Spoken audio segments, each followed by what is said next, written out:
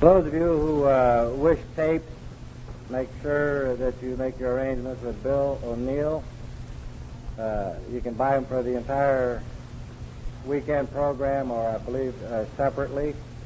But catch Bill over here at to our right, to my right.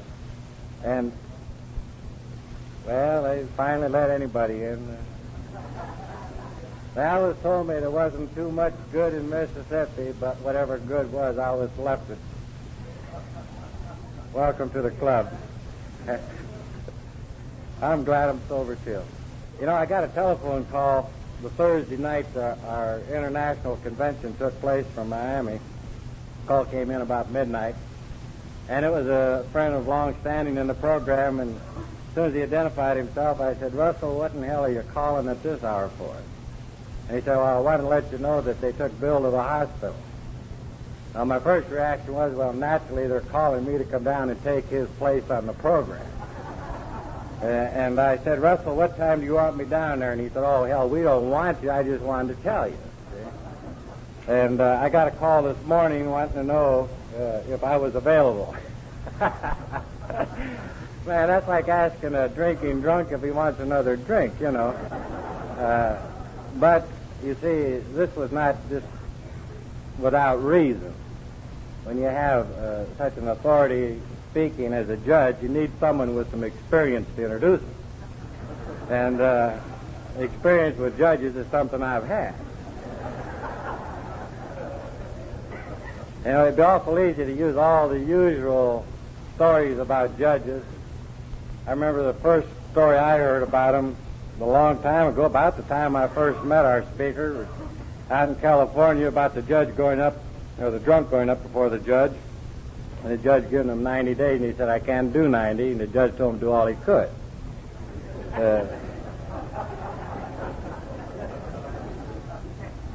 And there are a lot that are worse than that, you see, but I'm not going to tell you those. I was very fortunate, I believe it was 1956 or maybe 57 that I first heard the judge. And I had just gotten out of jail, which wasn't a new experience, but I was trying desperately to get back into the program. And perhaps if I had listened to some of the things he had spoken about then, I may not be here today.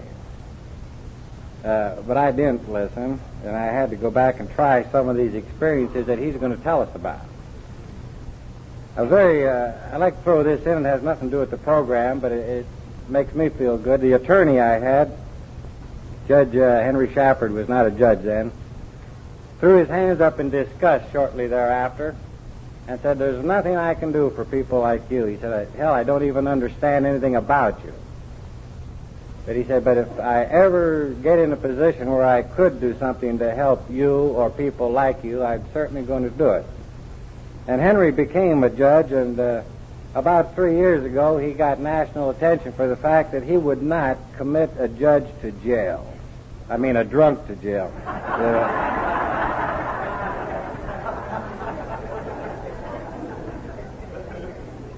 Well, matter of fact, I've been in jail with a drunk judge, too.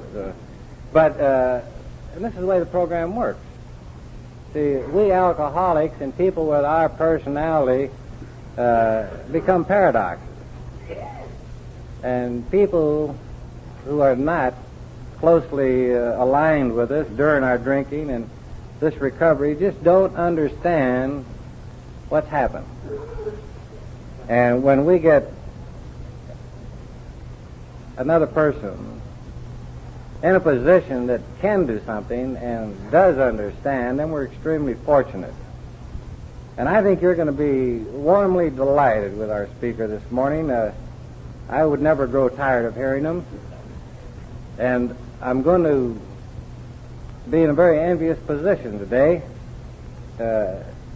not only in introducing you to our speaker, but when he gets through, for the first time in my life, I'm going to have the last word with a judge. And so it is with a great deal of privilege that I bring you Judge Ray Harrison from Des Moines, Iowa.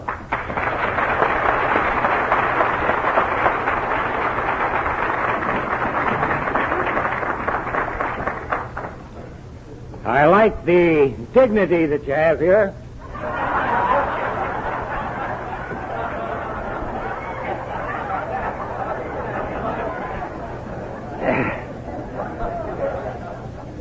For the next 43 minutes, I'm not a very fancy speaker, not a very fancy drunk.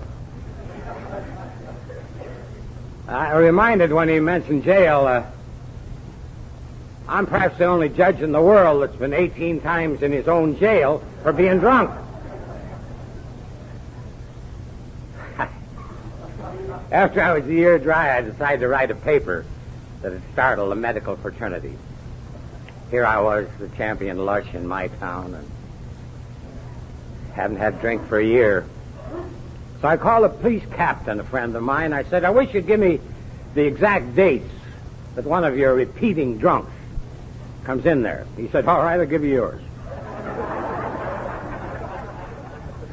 And then I looked over those 18 dates, and I noticed that I wasn't in jail on any time when a drunk should be in jail, like 4th of July or New Year's Eve, wife's birthday, none of those times. So I called the library to see what the hell I was celebrating. I found I got drunk on Wild Bird Life Day.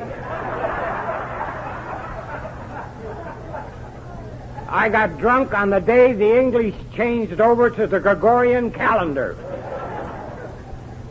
I got drunk on Polk's birthday, but he was a Democrat, and I sure as hell wasn't celebrating that. But that was the same date that Harding was born. Well, it's a good thing we can laugh about it. Back to me, not very fancy. I'm old.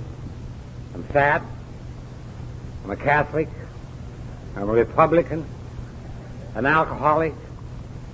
And I got 19 payments yet due on an Edsel.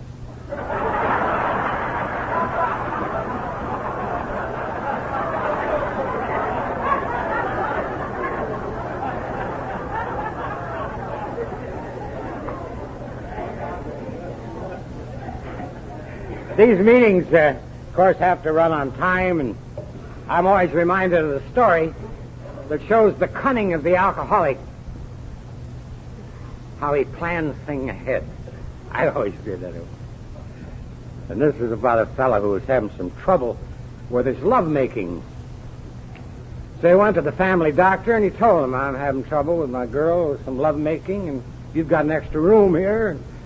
We'd like to come and use the room. You put your head in every 2 or 3 minutes and see if we're doing anything that's wrong, and then let us know.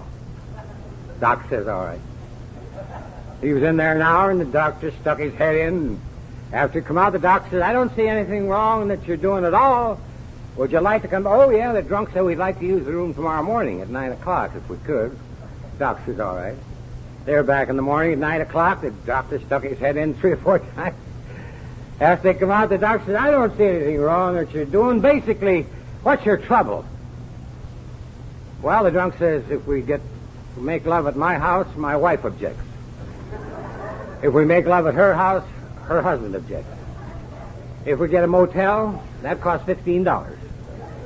Here we can come for an office call for $4, and Blue Cross pays half of that.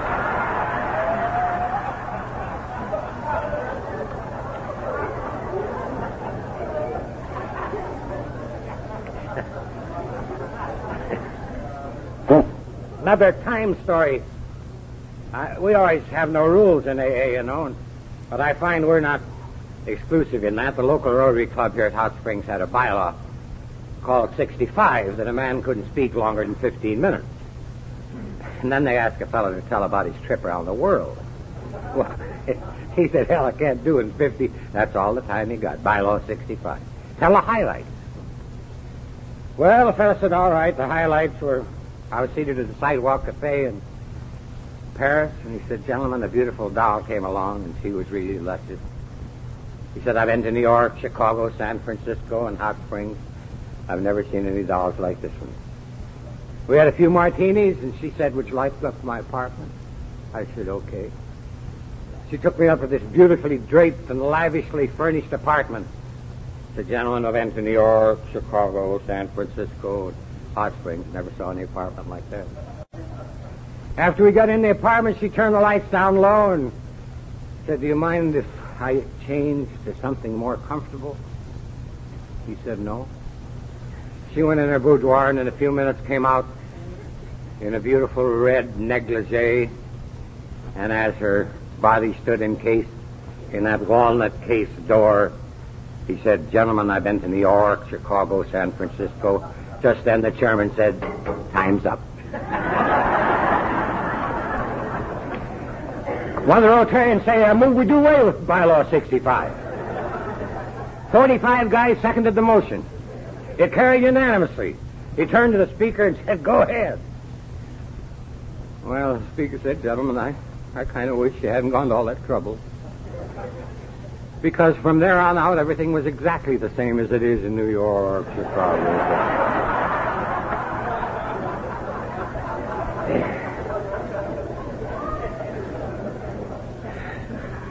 Currently in Congress, they're having quite a to-do about liquor advertisements. And whether they contribute to the making of alcoholics, I don't think they do. At least I never read anything when I was drinking. Picture books, all. But now, looking at liquor advertisements through the eyes of an alcoholic, they take on a very different meaning. I don't expect all of you to see these, but here's the Pabst Blue Ribbon ad that shows a beautiful doll lying down on the grass, drinking beer, and a dope standing here drinking beer with one hand and painting with the other. That's what we call control drinking.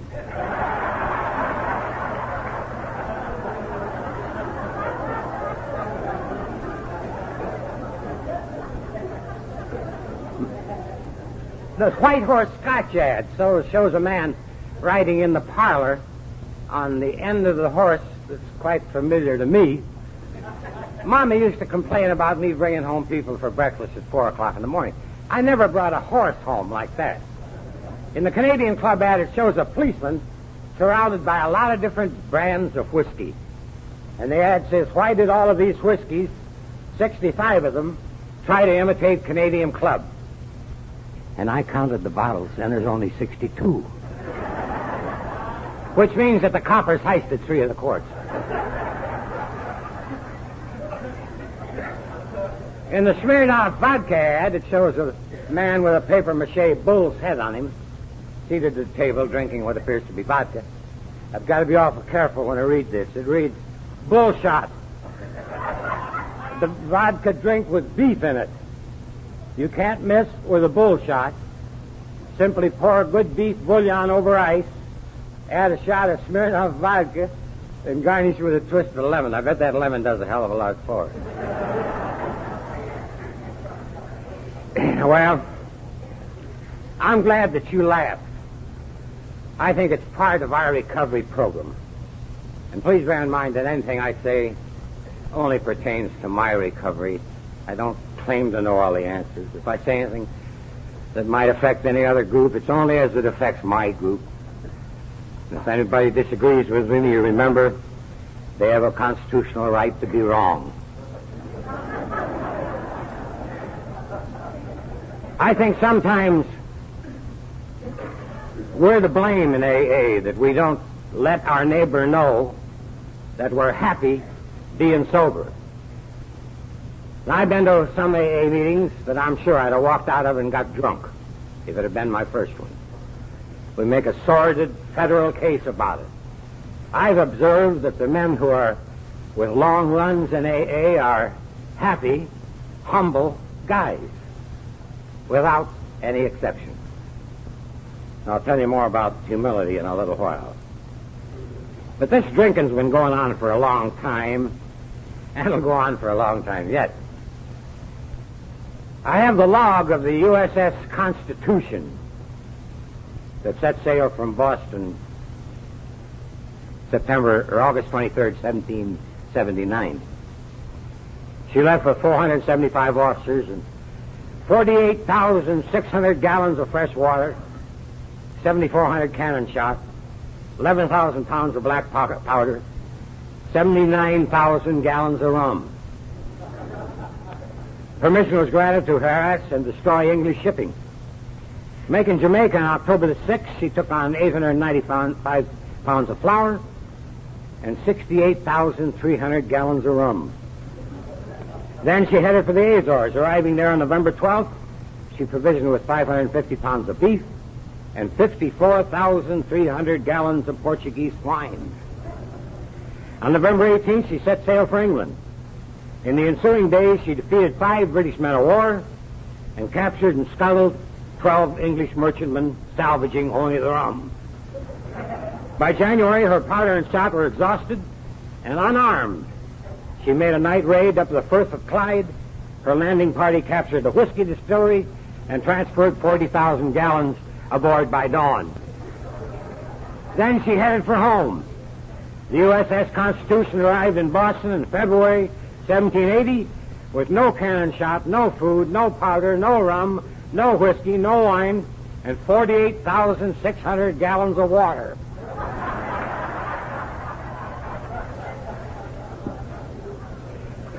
Stagnant.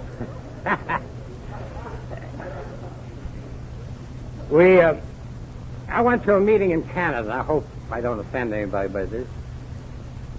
To illustrate what I say, that we can plan our meetings better. There were about 25 guys there, and we seated in a room. It was in a bishop's house, and the daughter was the alcoholic. So, and now you've seen this happen at your group. A guy called a meeting to order. We're all sitting on folding chairs. He said, I didn't bring my right glasses tonight, or I read the 12 traditions, and I'd read the 12 steps, too, in chapter 5. I didn't know I was going to be chairman till 5 minutes ago. So he said, I guess we'll go around the room, and tonight the topic will be, what can I do to best help AA? He says, Pete, what do you say? Pete says, you know I never speak at meetings. My wife does all the talking at my house. All right, Henry, what do you say? Henry says, I never spoke at a meeting in my life. I'm not going to start now. John, what do you say? John said, well, I haven't given it any thought, but I think it'd be nice if after the meeting is over, we'd fold up the folding chairs. Louis, what do you say? Louis said, I agree with John. After the meeting's over, let's fold up the folding chairs. Henry, what do you say? I agree with them. Let's fold up the folding chairs. And so help me God, we went around the room and everybody folded up the folding chairs. And I told them when it came to me, I hope there was no new drunks there that night, because they might readily get from that meeting that all you had to do was fold up a few folding chairs and you'd be sober. And you and I know that that isn't true. We have a lot of different ways of talking about serenity. Dr. Murray Banks, who was a noted psychiatrist, I was with him last month in Phoenix, wrote an article in McCall's magazine recently about how to bring about happiness. We call it serenity. He has what he calls the 6 pills to happiness. Listen to how closely they are aligned to our 12 steps. The first pill, says Banks, is stop lying to yourself. The second pill, give your old age a kick. The third pill, murder your worries. The fourth pill, live your life one day at a time. The fifth pill, form a picture in your mind of what you'd like to be and be it. And the sixth pill, and the most important, said Dr. Banks, is bless yourself with a light touch.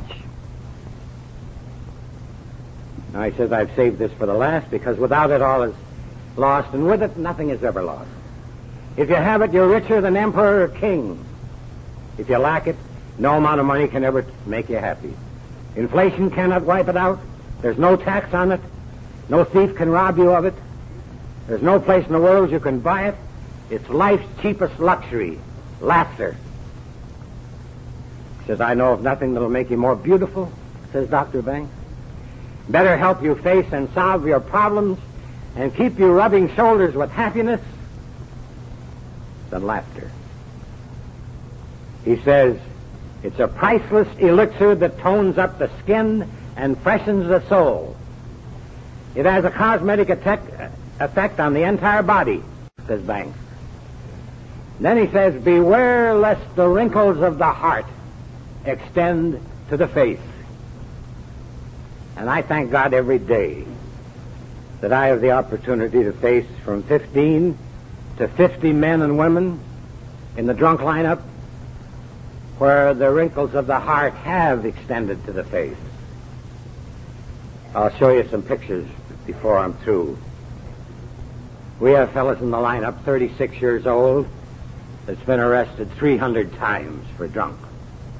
And you'll notice the wrinkles in his face. He's now sober. We have some arrested 500 times for drunk. Men that are 35 years old that look like 70.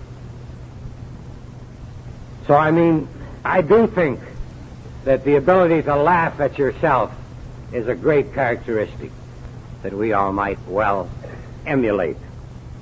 Now, I've used a lot of tricks to myself to stay sober, besides never missing an AA meeting in nearly 28 years.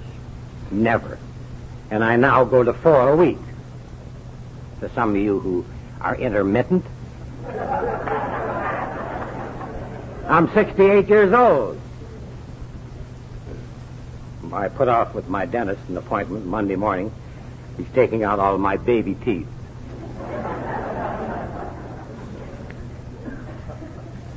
I go to 4 meetings a week, perhaps could get by with 1. But you get nothing for nothing but nothing. And my idea of compensation is that there's something you've got to pay back.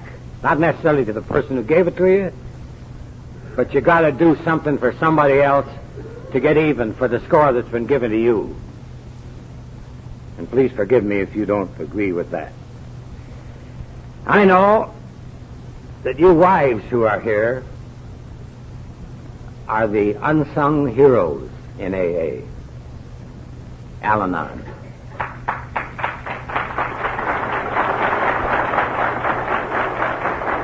My wife, Mama, I wouldn't be sober 10 minutes without her.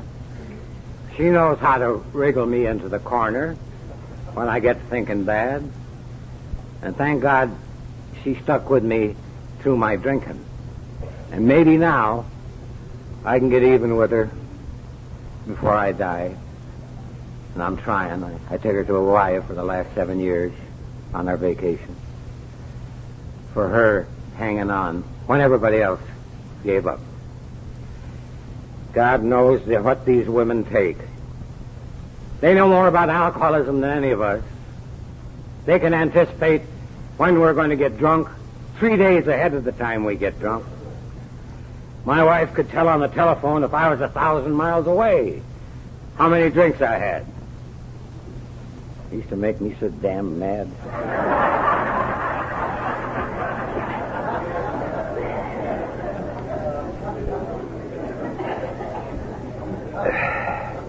If I miss a meeting because I'm speaking someplace, Mama goes. Our Al-Anon group meets every month. She wouldn't miss it.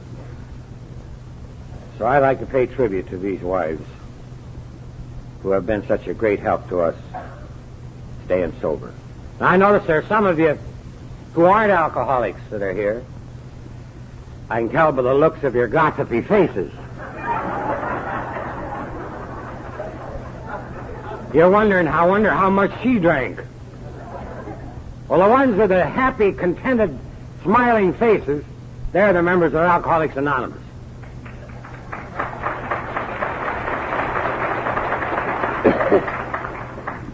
I've used a lot of tricks, gimmicks, to stay sober. Before I quit drinking, everybody used to say, get a hobby. So I took up hook rugs. And I got the damn things that big in my basement yet, where you do something with a thread that goes through the rug. Of course, I was going to paint a picture of my dog on the rug, and I can't paint either. So the thing's down there about that much of it done. But hobbies never did it for me. I took up golf. I'd play 3 games, 3 holes on Saturday, and then run up to the clubhouse and get drunk. Tried the hospital, no good. Jail, no good. Just kept getting drunker. Till along come my sponsors, thank God, from Omaha, Don Farrell. He don't care if I use his name. He came into my little law office, and he said, we haven't got any AA in Iowa, and you're an alcoholic. I don't know whether you know it or not. You're the guy that started here. Well, I said, don't rush me into this thing now. I didn't want to get in no organization with the name alcohol in it.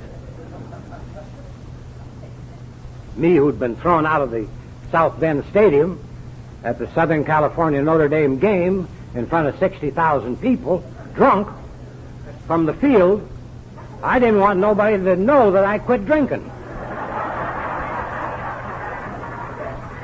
Might hurt my business.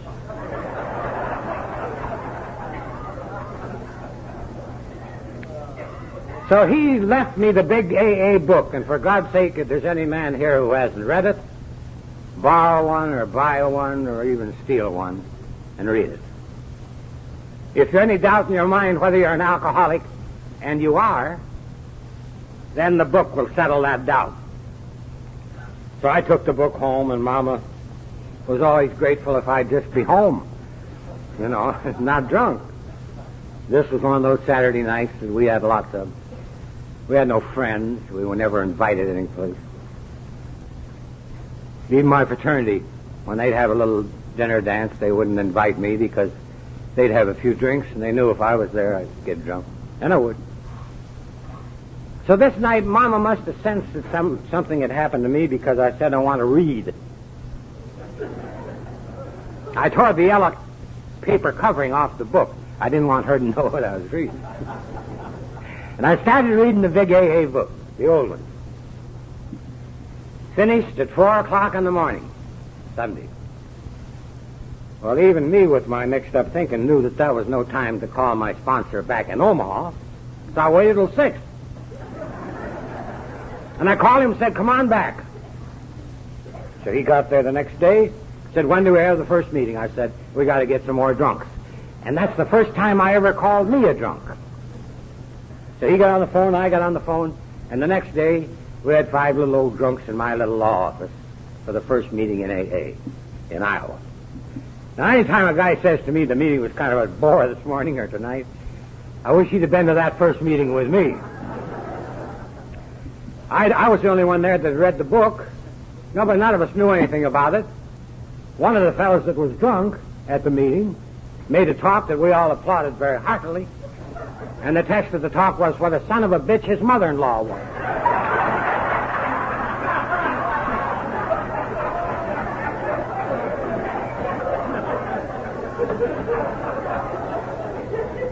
We were all the same fix.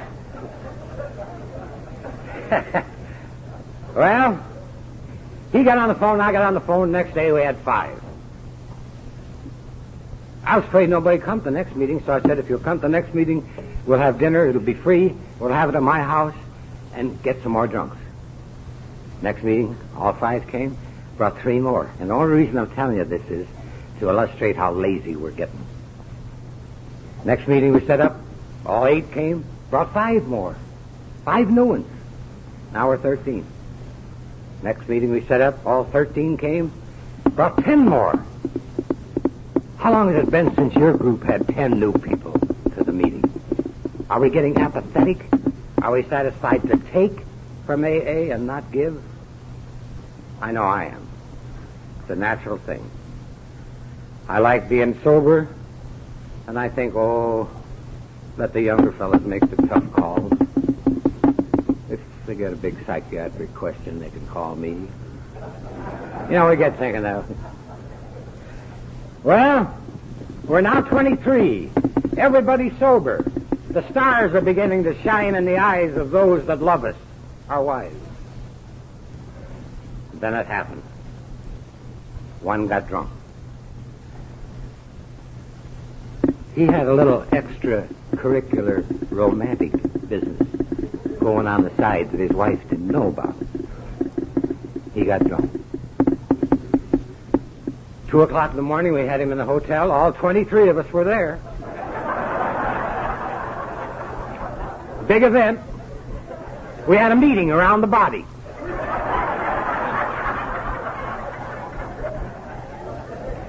One of our members had reached that medical stage where he carried formaldehyde with him. I never heard of formaldehyde. I said, what does it do? He said, you give him a little bit and he takes a sleep. So they gave my friend on the floor a drink and he went over like that. I thought we'd all be indicted the next day for murder. So we had a meeting right there with Halsey lying on the floor. We decided there'd be no more adultery.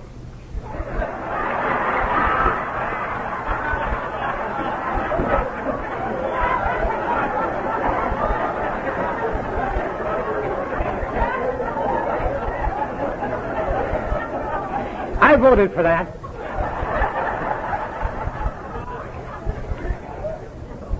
Especially that meant with other AAs. We've now increased the adultery rule out to the boundaries of the state of Iowa. Well, then we decided we had another problem. Were we going to tell our loved ones that one of us had failed? And it was a big decision to make. But we decided that if we're going to be honest, we'd tell our mamas. So we did. And then, God bless them, they never argued like that before. They said, well, you can't expect perfection in this thing. The other 22 of you are sober. Go on back and get Halsey sober that had fallen. And be thankful it wasn't you. And we did. So the women have played a great part in our sobriety in Des Moines, Iowa. And for that, I shall be eternally grateful. You know, it's quite consoling to an alcoholic bum like I was to have somebody get on your side. And in my case, it was Mama. I'd be in a town like Davenport. It's always been a bad town for me. Oh, I'd lost overcoats and watches. I was only in AA 3 months. I tried a case, which, by the way, involved a load of whiskey from Illinois. The first case tried in Iowa. And I'd had a hell of a time in Davenport every time I tried a case there. After this case was over, Mama heard it on the radio that my man was found not guilty. She called me, and I knew, like she always called before. She usually said, now you get on the 4 o'clock plane. I'll meet you at the airport, or get on the train at 5:30. This time was different. I remember I'm 3 months sober. She said, you've been working hard, Ray. Why don't you stay an extra day in Davenport? Get some rest. See some of your friends. I knew then she was in my corner. I wouldn't have taken a drink for all the tea in China then. I had somebody batting for me. And it's quite important that we let the new man whom we're talking to believe that we think he can stay sober. And let me pass on to you this in haste. I suppose I've talked to more new men. I've had nearly 80,000 through my court in the court class. And the one thing they all remember that I say to them at the first meeting is, I'll give 3 to 1 that you're going to stay sober. Now, that's an appealing thing to a fellow who heretofore nobody gave a damn whether he stayed sober or not. Now he's got somebody, and in our case, the court, who cares, who does give a damn if he stays sober. You might, in your 12-step call, pass it on and try it. You'll find 15 years from now, you'll meet a guy and he'll say, I'll remember the first thing you said to me. You give 3 to 1 that I wouldn't drink again. Might try it if you'd like.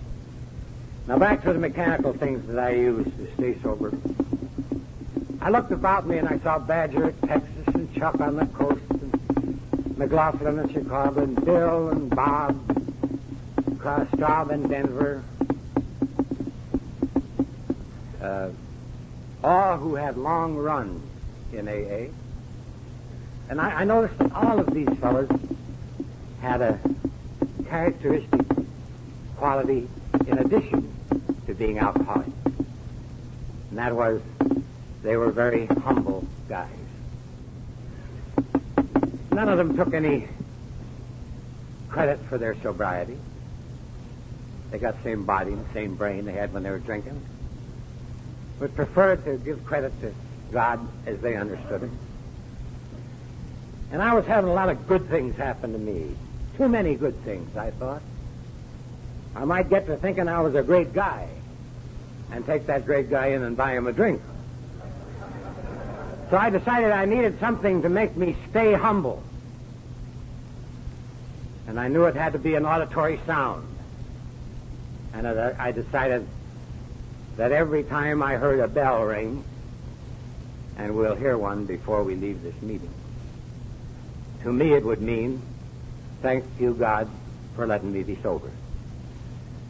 Now, you'd be surprised how many bells you hear in a day's time. You'll hear a buzzer. It'll confuse you, but you'll go ahead and thank God for being sober. If your house is like my house, the first thing that happens in the morning is a bell ring, either the alarm clock or the phone. And you can't have any gray skies anymore if you start your day out thanking God for your sobriety. You know, a lot of writers think that your whole day is governed by your thoughts the first hour in the morning. And I believe that to be true. And so, I hear the bells every 15 minutes in my courthouse. And nobody knows but the AAs in my town what that means to me. And I find that it has another good quality about it, the bells. There may be some male alcoholics in the room who have never had any bad thoughts. If there are, they can meet in the phone booth after.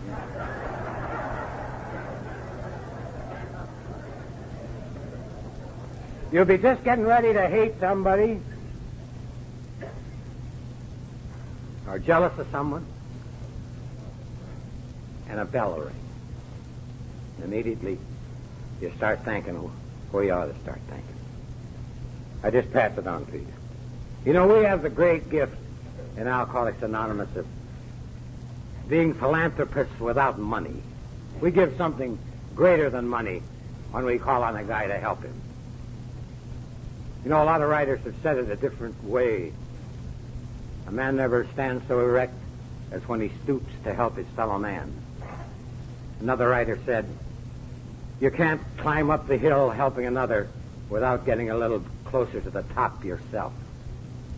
Another writer said, you can't hand someone a rose without retaining some of the fragrance on your fingers.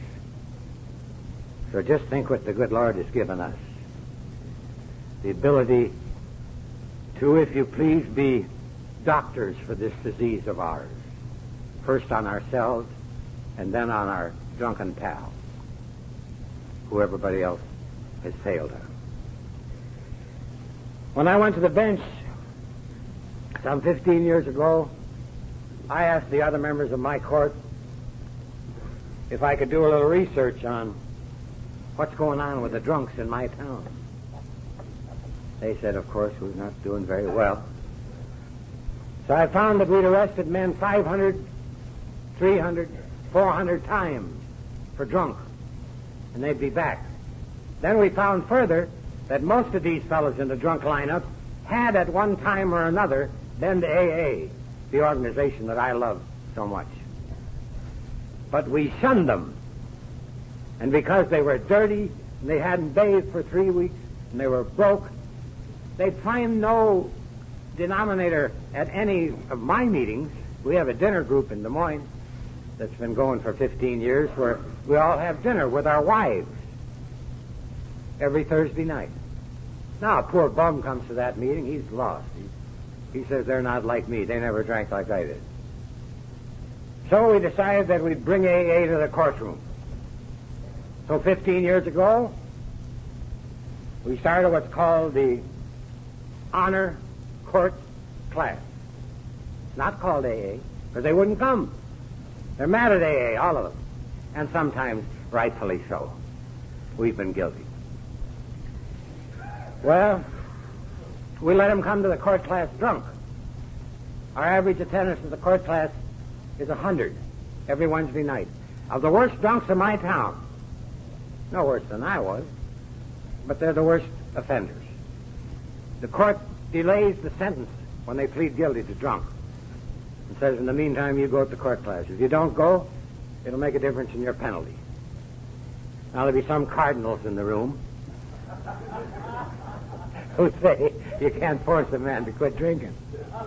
That's a lot of crap.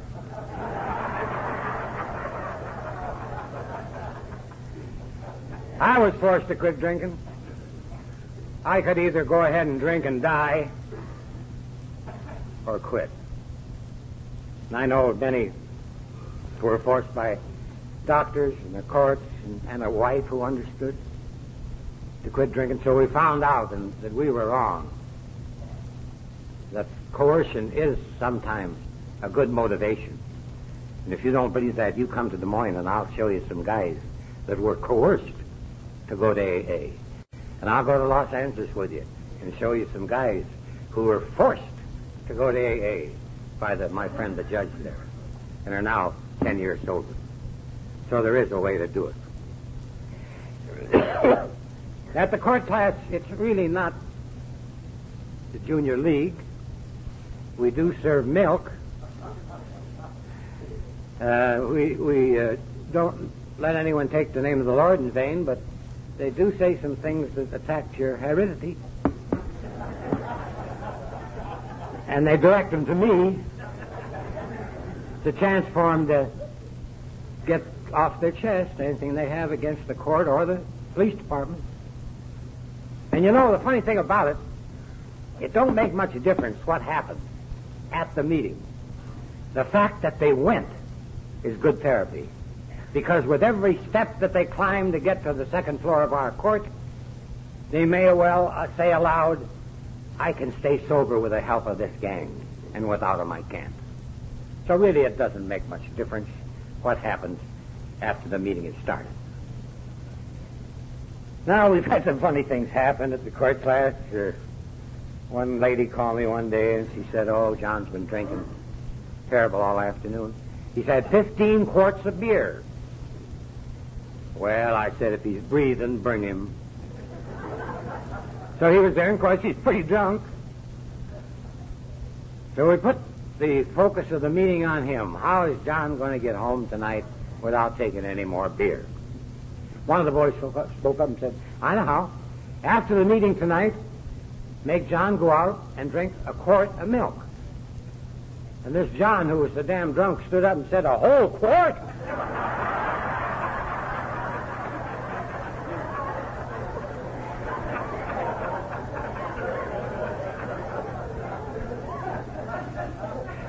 Now, we do say some things at the court class that we couldn't do at an AA meeting. And we do this with the permission of the members of the class. If we could have the lights in the room dimmed. We have their last mugged picture taken by the police against their will when they're arrested. And then after their dry year with the court class, they may, if they want to, go down and have another picture taken by the same camera that took the first one, and generally the same policeman. We brought 15 of those pictures along, before and after. May we have the first one?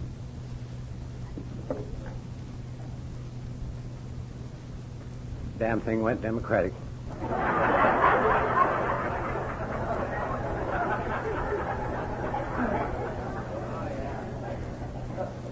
All right, now.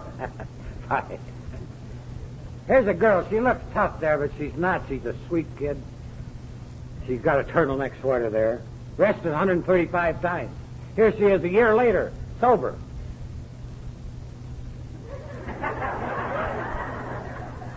Thank God she changed. There she is. Now let's have the next one. Here's Skippy. Since he got sober, he became an American citizen, got his own company, got married, got a new car, just finished a California vacation, and here he is a year later.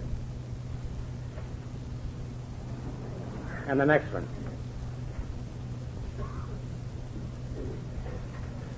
Here's... This fella couldn't wait for the year. He'd been arrested 300 times. So he's 6 months sober, and he asked us if he could down and have his picture taken. We told him yes. Here he is 6 months later. And the next one.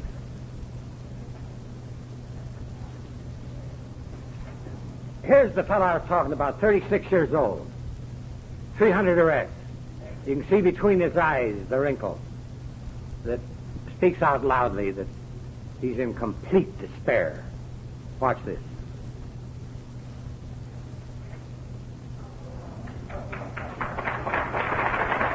And the next one.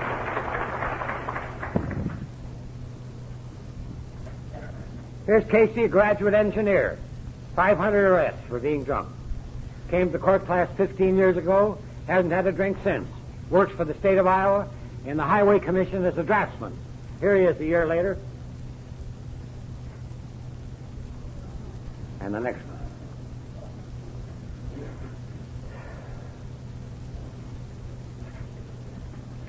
You always feel kind of safe when you're on a streetcar or bus. This guy drove the bus. He'd been to penitentiary 3 times for drunken driving. Here he is a year later, sober.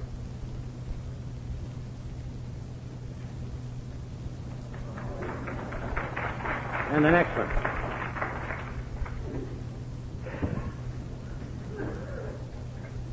Here's a fellow that don't look like a leader of any kind, but he's led the entire nation in the sale of insurance for his company. Here he is a year later.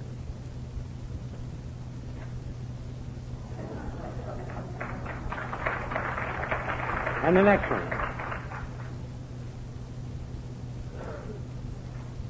Here's a fellow that spoke out of turn. He's a real good guy, a barber. He stayed at my house as long as 6 months at a time, staying sober. Here he is a year later.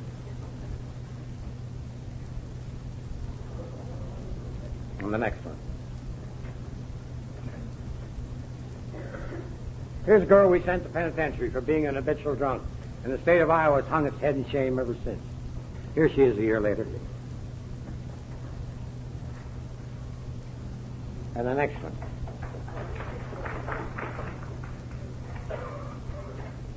Here's a fellow, union organizer in my town. Looks like a tough guy, but he's not. Real nice guy. Here he is a year later.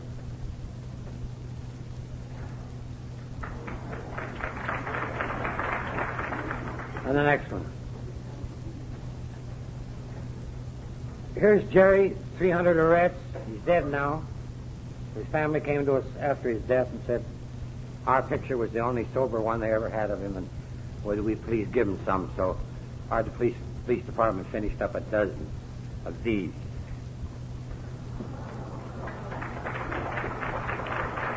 And the next one. Here's a fellow went to penitentiary 3 times for drunken driving, which means he was arrested at least 6. When he came out, he went to the court class and was tough enough and rough enough that he liked it. Here he is a year later.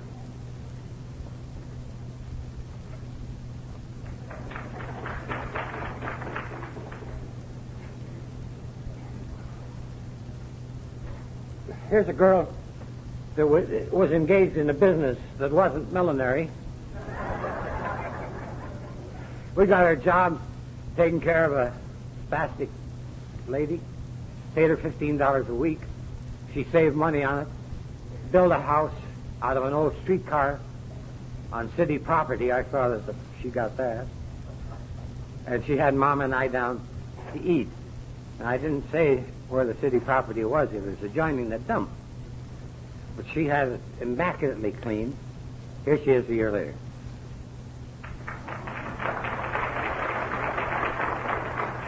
And the next one.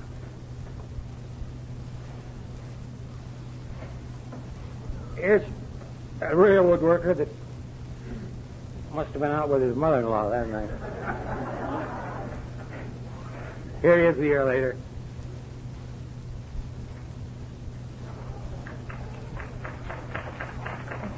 And the next one.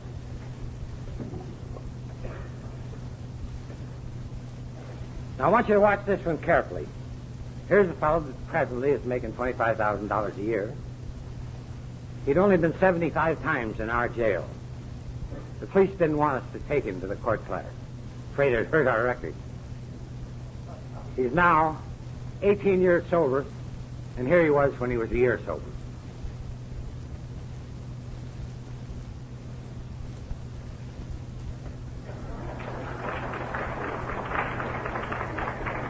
Thank you very much for helping me with the slides.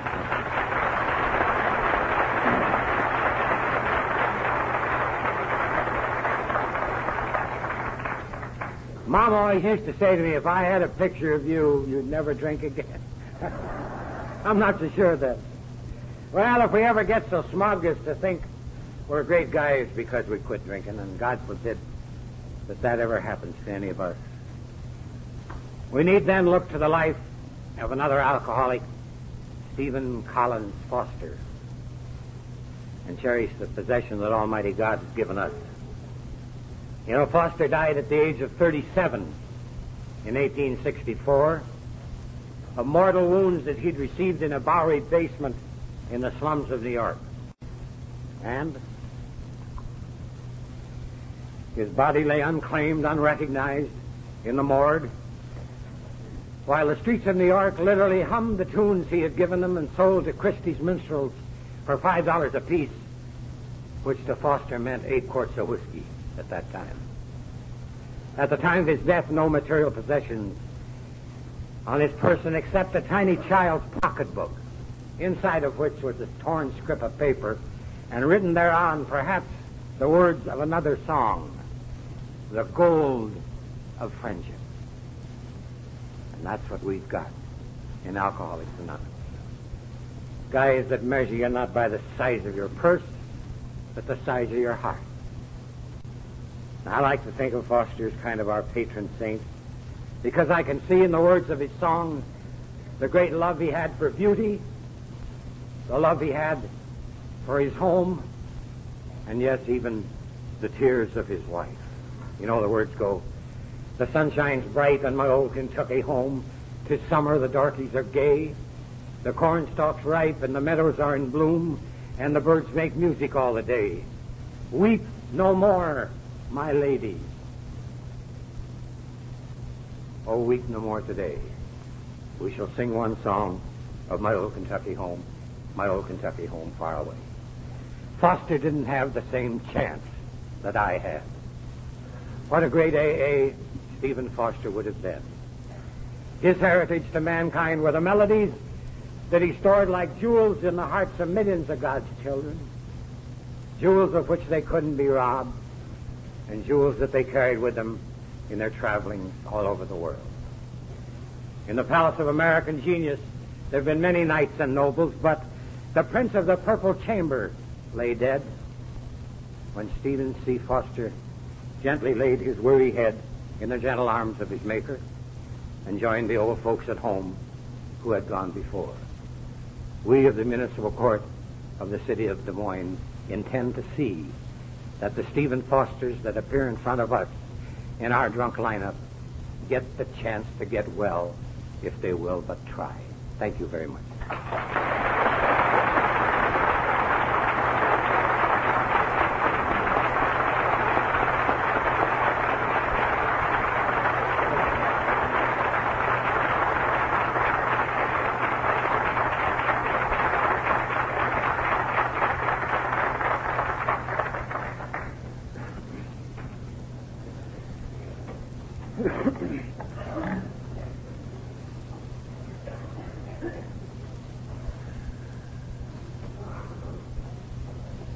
Kind of appears like we need some more judges like that one.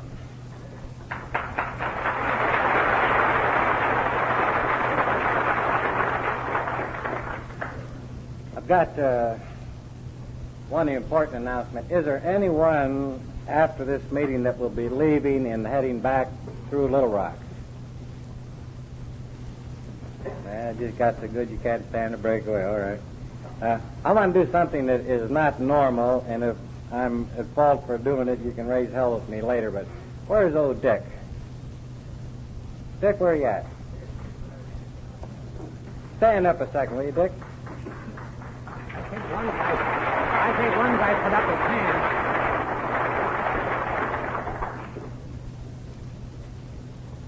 Dick came to this program awful late in life.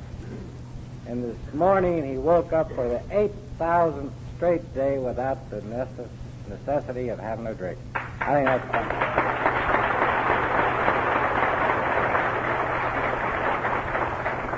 And it's awful tough to go to a convention and not see Dick there ahead of you. Alcoholics Anonymous is many things to many people, but basically, you and I, in our talks, in meetings with the public and in our families, proclaim it spiritual. And I want to ask you this morning, in standing and closing with the Lord's Prayer, to hold the hand of the person next to you. And as you get ready to repeat the Lord's Prayer, say to yourself that you really believe.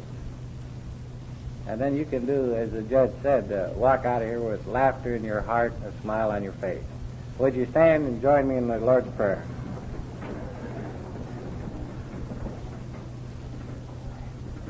Our Father, who art in heaven, hallowed be thy name. Thy kingdom come, thy will be done, on earth as it is in heaven. Give us this day our daily bread, and forgive us our trespasses, as we forgive those who trespass against us. And lead us not into temptation, but deliver us from evil. For thine is the kingdom, and the power, and the glory, forever. Amen. Judge,